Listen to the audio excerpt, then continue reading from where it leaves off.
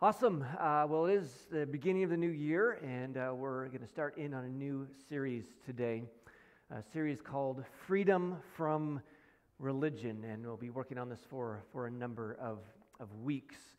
And this is a very, very important topic because if you read through the Gospels, you see that one of the major themes of the Gospels is that Jesus was setting people free from religion, that he was, if you will, as our sermon title is, that he was poking the bear of the religious system, that he was highlighting the dangers of religion gone bad. And so you see this conflict that Jesus constantly has with the Pharisees. And Jesus did not try to, peacefully work around the religious system of the day, but he purposely went around poking the bear, making the religious leaders mad, in a sense to give us a billboard of what happens when religion goes bad. And so to be free from religion, and I'm talking about negative religion, is one of the major themes of Jesus' ministry, and so we cannot miss it in our own lives. Because very subtly, we can slide from freedom into religion, and that'll only end up hurting ourselves and hurting those around us. Again, Jesus did not come to fix the religious system. He came to actually get rid of it. And we see that clearly in the New Testament, that he wasn't interested in just fixing what was going on. He came to remove religion and bring in freedom and life and relationship.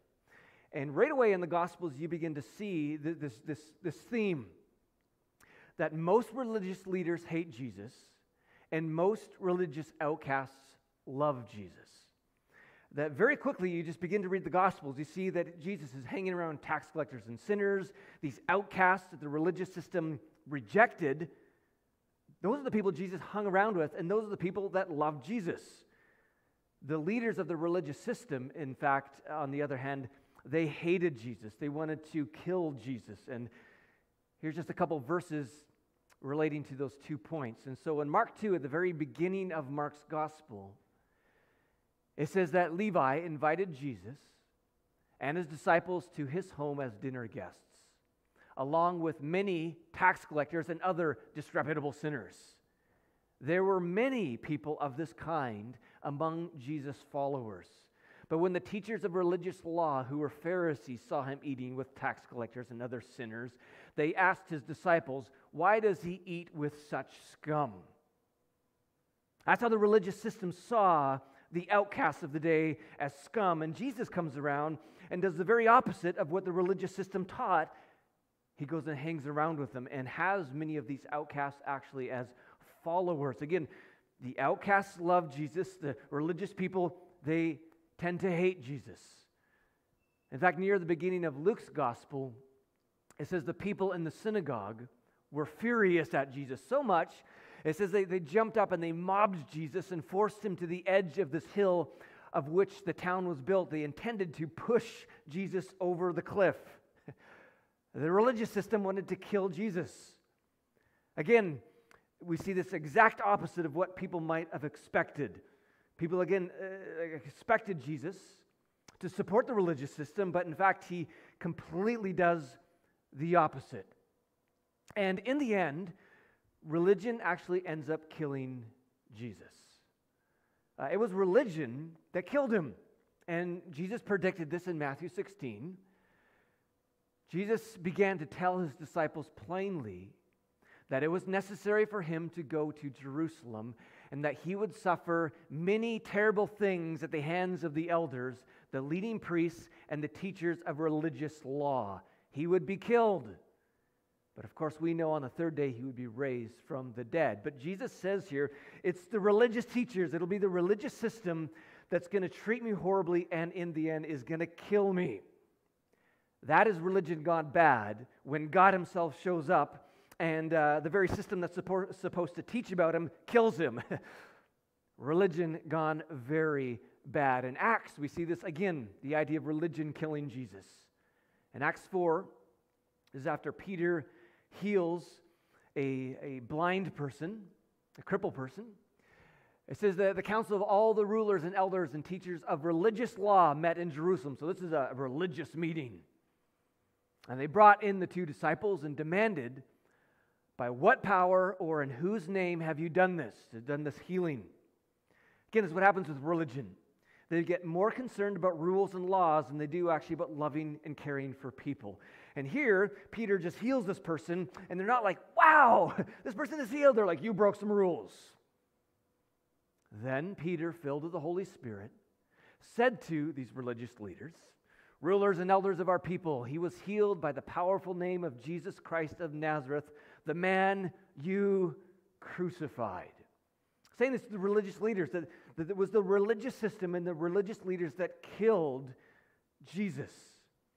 And the religious system not only killed Jesus when he showed up, but the reality is religion has killed millions of people throughout history and is still killing people today. I mean, if you read anything about church history, there are millions and millions of people, Christians, killing each other over doctrinal differences. In fact, you look at like the 30 Years' War in the early 1600s, an estimated 5 to 8 million people were killed, largely over the differences of opinion in doctrine and the way it's supposed to be played out in the political system.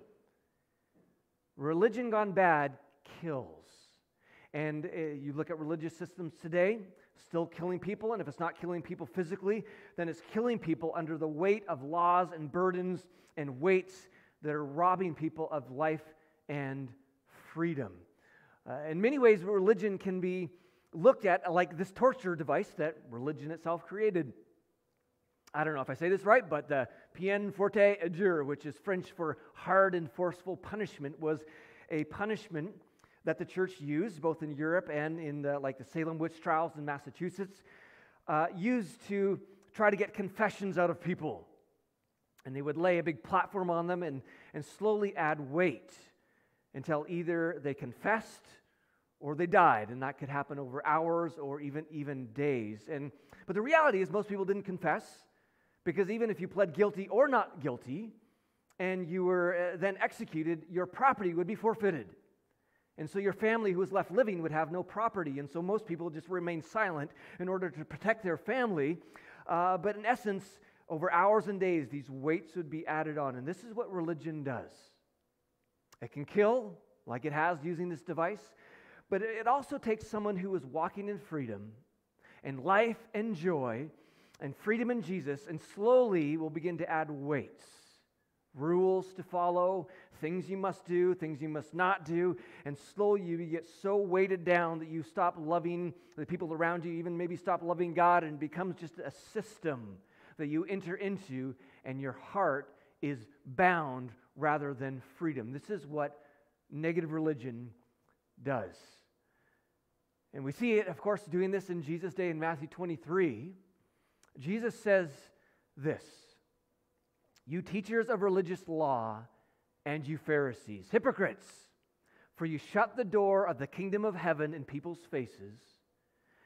You cross land and sea to make one convert, and then you turn that person into twice the child of hell you yourselves are." In other words, Jesus is saying, you are doing far more bad than you are doing good. In fact, you're doing completely horrible things. This was the religious system. That they were actually shutting the door for people to actually find God. And this is what religion will always do. It'll shut doors and keep people like all the outcasts, like in Jesus' day, and some way today it keeps the outcasts out of the religious system. Jesus said that was not a good thing. And when they made a convert, Jesus said that they were turning that person into twice the child of hell. They were making people worse. And it's what religion can do. It can actually make people worse because it can take free people and put bondage on them and weigh them down. And this is what the religious system did in Jesus' day. And this is why Jesus went on the full-out attack to highlight the brokenness of the religious system in Jesus' day, which highlights the religious system in our day and highlights the religiousness in our own lives. Now, what do I mean by religion? Because we need to define this a little bit, because that term religion can mean a whole host of things to a lot of people. Because, one thing you got to realize when you talk about words is that words are often defined based on people's experiences with that word. And when you say one thing, it could mean 10 other things to that person listening. And this is why sometimes it's better not to use words that are controversial, but to find different words because it can help with the discussion. I mean, even like the word Christian. When someone asks me, Jesse, are you a Christian? I know that a lot of people have lots of different ideas of what that means. And so usually I ask, well, what do you mean by that? And most of the time, whatever they say, I say, well, I'm not one of those.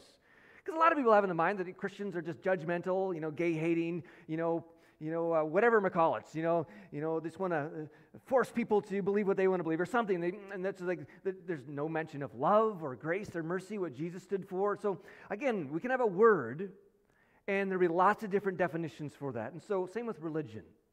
For some people, this word is comforting.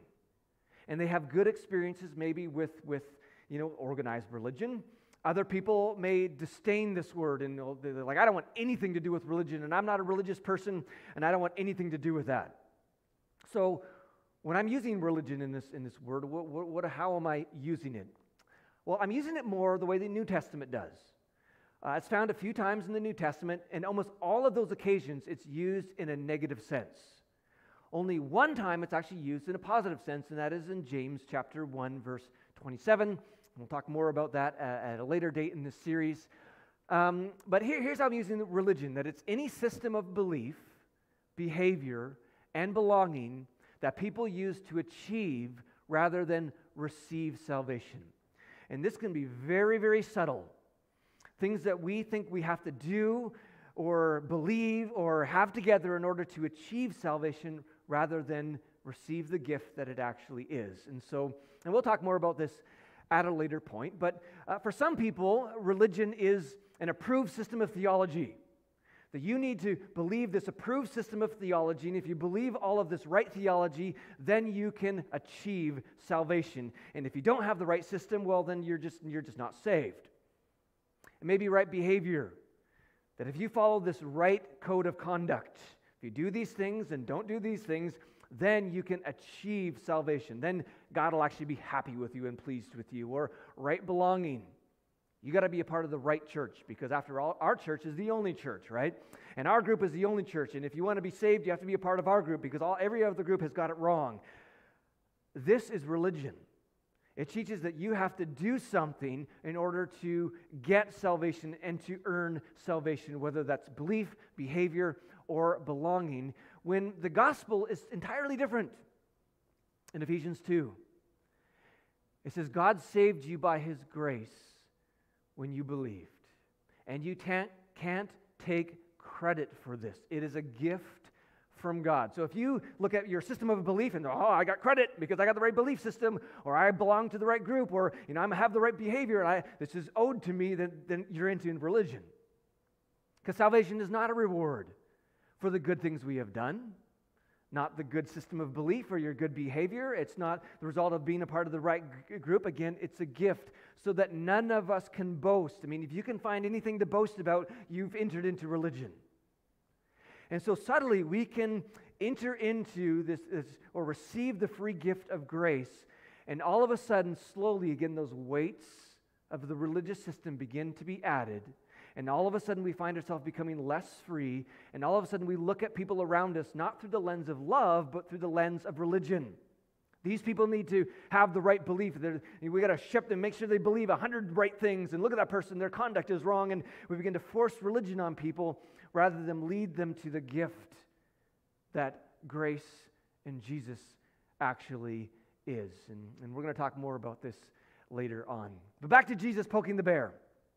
I don't know about you, if you've ever stepped on a wasp nest or bug a wasp nest and been stung multiple times. This happens to me a lot. This year, I don't think I even got stung once. It was probably the first year in a long time. But there have been times when I've been in the bush walking and stumbled across a wasp nest, or doing firewood, or wherever it might be. You open the barbecue and there's happened to be a nest in there. You know the deal. But if you see a wasp's nest, the last thing you want to do is bug that wasp nest. Usually you kind of let it be, and you tiptoe around it, and you just because if I bug it, I might get stung. The religious system of Jesus' day, and in many ways the religious system of today, is they're like a wasp nest. If you poke that wasp nest, you're in trouble. They're going to get you. And you would think that Jesus would just kind of ignore the religious system of his day. Like, it's a wasp nest, so I'm not going to bug it. I'm not going to push any buttons. I'm not going to set it off. Because Jesus, when it came to the political system, just kind of didn't really engage with that. There are a lot of things Jesus didn't engage with. And you might think because religion was such a volatile thing that maybe Jesus would just leave that too and go on with his own ministry. But no. Jesus purposely steps on the wasp nest, if you will. He purposely pokes it and purposely makes the religious leaders angry to create this billboard, a record for us, again, of what happens when religion goes bad. And it can go bad. And we see even back in the Old Testament. I mean, God saying, I despise your religious festivals. Your assemblies are a stench to me. Yet these folks thought that their heart was right and they were honoring God, but they had slipped slowly into religion. And, God loves a lot of things, but he doesn't like religion. Isaiah 29 and with the Old Testament, also repeated in the New Testament, because this is a theme that happens to people in the Old Testament, in the New Testament, to you, to me, to us, where Isaiah the prophet, and repeated by Jesus, said, "These people honor me with their lips, but their hearts are far from me." And our heart can slowly get disconnected from God and get connected to rules, doctrines, lists, laws, regulations, and this is when we get stuck in religion. Jesus said this and this is fascinating. I mean, the Pharisees were the folks that everyone would say they represented God. If you ask someone in Jesus' day, who is the closest people to God, everybody would point to the Pharisees. They had so many rules and regulations that they were so careful to obey every little law to make sure they were pleasing God in every way. Everybody thought they were amazing. And yet, here is what Jesus says to the people that everybody thought was the closest to God. Jesus says to the Pharisees, "You are children of your father, the devil." I mean, the exact opposite, Jesus says. I mean, they thought they were for the kingdom. Jesus says you're actually going entirely against the kingdom. And this is how religion can subtly warp our own thinking, is that we can think that we're actually for God and we can be completely working against Him. And that's what happened to the Pharisees. That's what's happened to a lot. If you read church history, that can actually slowly creep into our own lives. And so Jesus comes along and he walks up to this sleeping grizzly bear, which was the religious system. And again, he doesn't walk around the grizzly bear. He purposely takes a stick and he pokes that grizzly bear and makes that grizzly bear mad, and so mad that in the end, the religious grizzly bear ends up killing Jesus in the end. But for the rest of our time, I want to look at just some stories of how Jesus purposely pokes the bear of the religious system to make a point of what happens when religion moves from love, what it should be, to a place where it's focused on rules and regulations. In John chapter 2, there's this story. It says, there was a wedding celebration in the village of Cana in Galilee. Jesus' mother was there, and Jesus and his disciples were also invited to the celebration. And right there, we see Jesus is at a wedding. And there's drinking at this wedding. The wedding was a party. Jesus went to a party. All right, that can make religious people upset. I mean, because a lot of religious folks, this is the subtle thing the Scripture says, of course, that God is bring life and joy, and in His presence are fullness of joy, and yet when you enter into religion, you often begin to lose your joy. And all of a sudden, you just start thinking, God is very serious. God would never go to a party, and so I'm not going to a party. I would never do that because God is serious. And that's what happened to the Pharisees. But Jesus shows up at a celebration. And it says the wine supply ran out during the festivities. So Jesus' mother told him, they have no more wine. Dear woman, now that's not our problem, Jesus replied. My time has not yet come. But his mother told the servants, do whatever he tells you. Standing nearby, there were 6 stone water jars, and pay attention to this. 6 stone water jars used for ceremonial washing. Each could hold 20 to 30 gallons, and Jesus told the servants, fill the jars with water. And when the jars had been filled, he said, now dip some out and take it to the master of ceremonies. So the servants followed his instructions. And when the master of ceremonies tasted the water that was now wine, not knowing where it had come from, though, of course, the servants knew, he called the bridegroom over. A host always serves the best wine first, he said. Then, when everyone has had a lot to drink, now notice that, everyone had a lot to drink, and Jesus makes more wine. He brings out the less expensive wine, but you have kept the best until now. This miraculous sign at Cana in Galilee was the first time Jesus revealed his glory, and his disciples believed him. And so Jesus is at this wedding with his mother, and it may be that they were helping serve, because when they run out, Jesus' mom says, can you do something? Jesus thinks about it. He's not sure, because he's not sure he wants to let the cat out of the bag yet and do miracles, but he decides to. And part of this is that we know Jesus is in the removing shame business. And for the bridegroom to run out of wine at a wedding was, that would create so much shame, because you were to host the party and have enough wine to last the entire celebration. There would be a lot of shame that would have come on the bridegroom, and Jesus is in the shame-removing business. And so he decides to remedy it. Just like you and me, if we ever find ourselves in shame, know that Jesus has removed your shame. He did then, he's still doing it now. And so he's going to remove the shame so he needs more wine. And this is the non-religious part. Again, they drank all the wine, so there are obviously people who probably drank too much there. You would have enough wine, but they drank a lot. And Jesus didn't say, well, I'm not sure if God is happy with people drinking so much, so I'm just going to make juice. He makes more wine, and he makes a lot of wine, like 4,000 glasses worth of wine. And to do it, he does not use all the empty vessels that they drank out of. Think about it. Jesus is going to make more wine. He could have taken all the empty vessels that they already took the wine from. They were empty. He could have found pots. He could have gone to the neighbors, but he specifically says, take the ceremonial vessels. These holy vessels used for the purification of washing hands, he specifically asks for those, not just the empties. And in doing so, he makes wine in these vessels, which people use to cleanse themselves in order to be holy in God's sight, in order to wash their pots and pans in their hands, in order to be clean before God. Jesus says, let's take that. Let's use those. And purposely, of course, and this is pointing out the brokenness of the religious establishment, that Jesus is taking the holiness of these vessels and bringing joy. He's taking these holiness of the water, and he's bringing life and laughter and wine into the situation. Again, this was a purposeful thing that Jesus did, because he could have taken the empty vessels, but he takes the ceremonial vessels. This is a purposeful poke at the religious bear. We see another example, and there's lots in the New Testament. This is the crippled man who is by the pool of Bethesda. He could never get in because he's crippled. And there's this belief that if you got in first, when the water bubbled, you'd be healed, but this guy was the crippled man.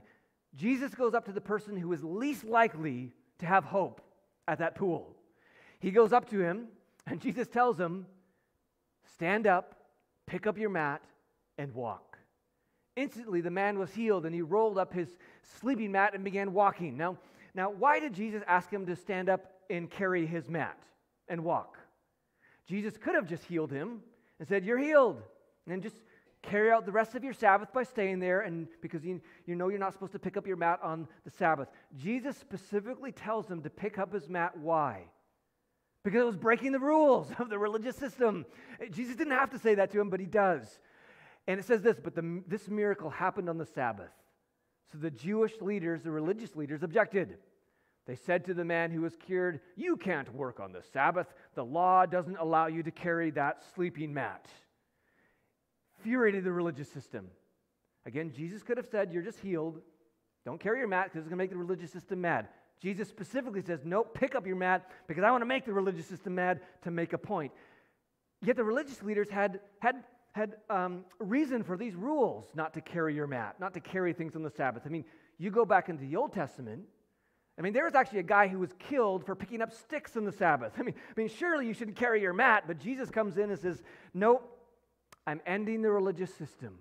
And I'm going to infuriate the system to make sure we realize how broken it is, that it isn't completely moved from love to law, rules, and regulation.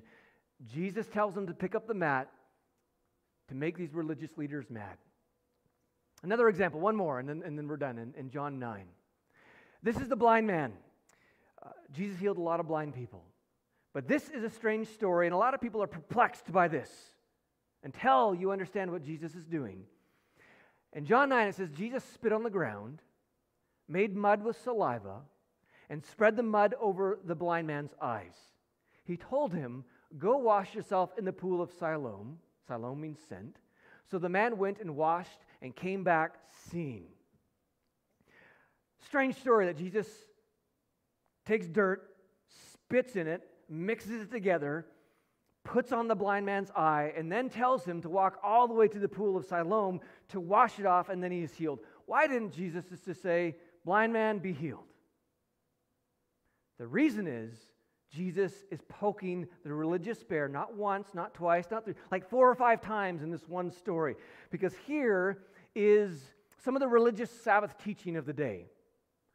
Number 1, healing somebody with any remedy was forbidden. Anointing somebody with any kind of salve or healing anointment is specifically forbidden. Kneading dough or clay, that's work, that is forbidden. You may add only water to your breakfast porridge, you're not allowed to mix it. So what does Jesus do?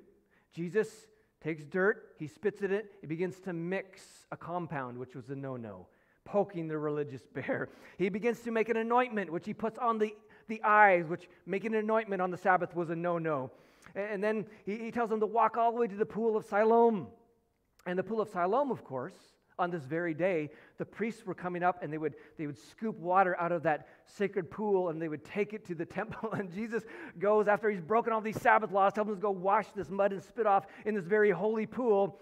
He is making a point. It's like Jesus is just thinking, I want to break as many Sabbath rules as I possibly can to make the religious leaders mad. Otherwise, he just would have said, be healed. Not mix, which was creating an anointment, which was doing work, which is not putting it on his eye and making him go to the pool of Siloam. I mean, again, Jesus, and if you see this in the Gospels, you will see this in a whole new light when you read through the Gospels. Jesus is constantly poking the religious bear. He's not trying to make peace with it. He's not trying to fix it. He's bringing an end to the religious system. And the reality is, so very slowly, we can begin, as the Pharisees did, the religious system can slowly begin to soak into us, where we begin to look at people around us and ourselves through the eyes of rules, laws, outsider, insider. Do you have all the right beliefs? Are you following the right rules? Do you have the right behavior? Are you wearing the right clothes? But you just get very religious and you lose love. And you forget that you are saved by grace, not about what you do or have it all together. And then again, that goes back to the gospel. Brooksy Cavey, about the story, says Jesus breaks the religious law not only by healing on the Sabbath, but also by making mud. And then he sends the man into the center of religious ceremony to wash off the mud in the holy water of the pool of Siloam. This is all intentional and confrontational. Jesus chose a forbidden time, a prohibited way, and a provocative place to make his point. Jesus wasn't just ignoring their religious rules. He was going after them. He wasn't just snubbing his nose at tradition. He was vandalizing the establishment. Religion kills. It robs people of life. It keeps people from God. Jesus stood up to it very strongly, and we as well are, to stand up about the abuses of religion that we see, especially in our own lives. And in the end, just a reminder, as we close, that we have been made right in God's sight by faith. And this is the word Jesus uses. I mean, Jesus doesn't use the word religion ever. He uses the word faith, which is kind of the idea of trust.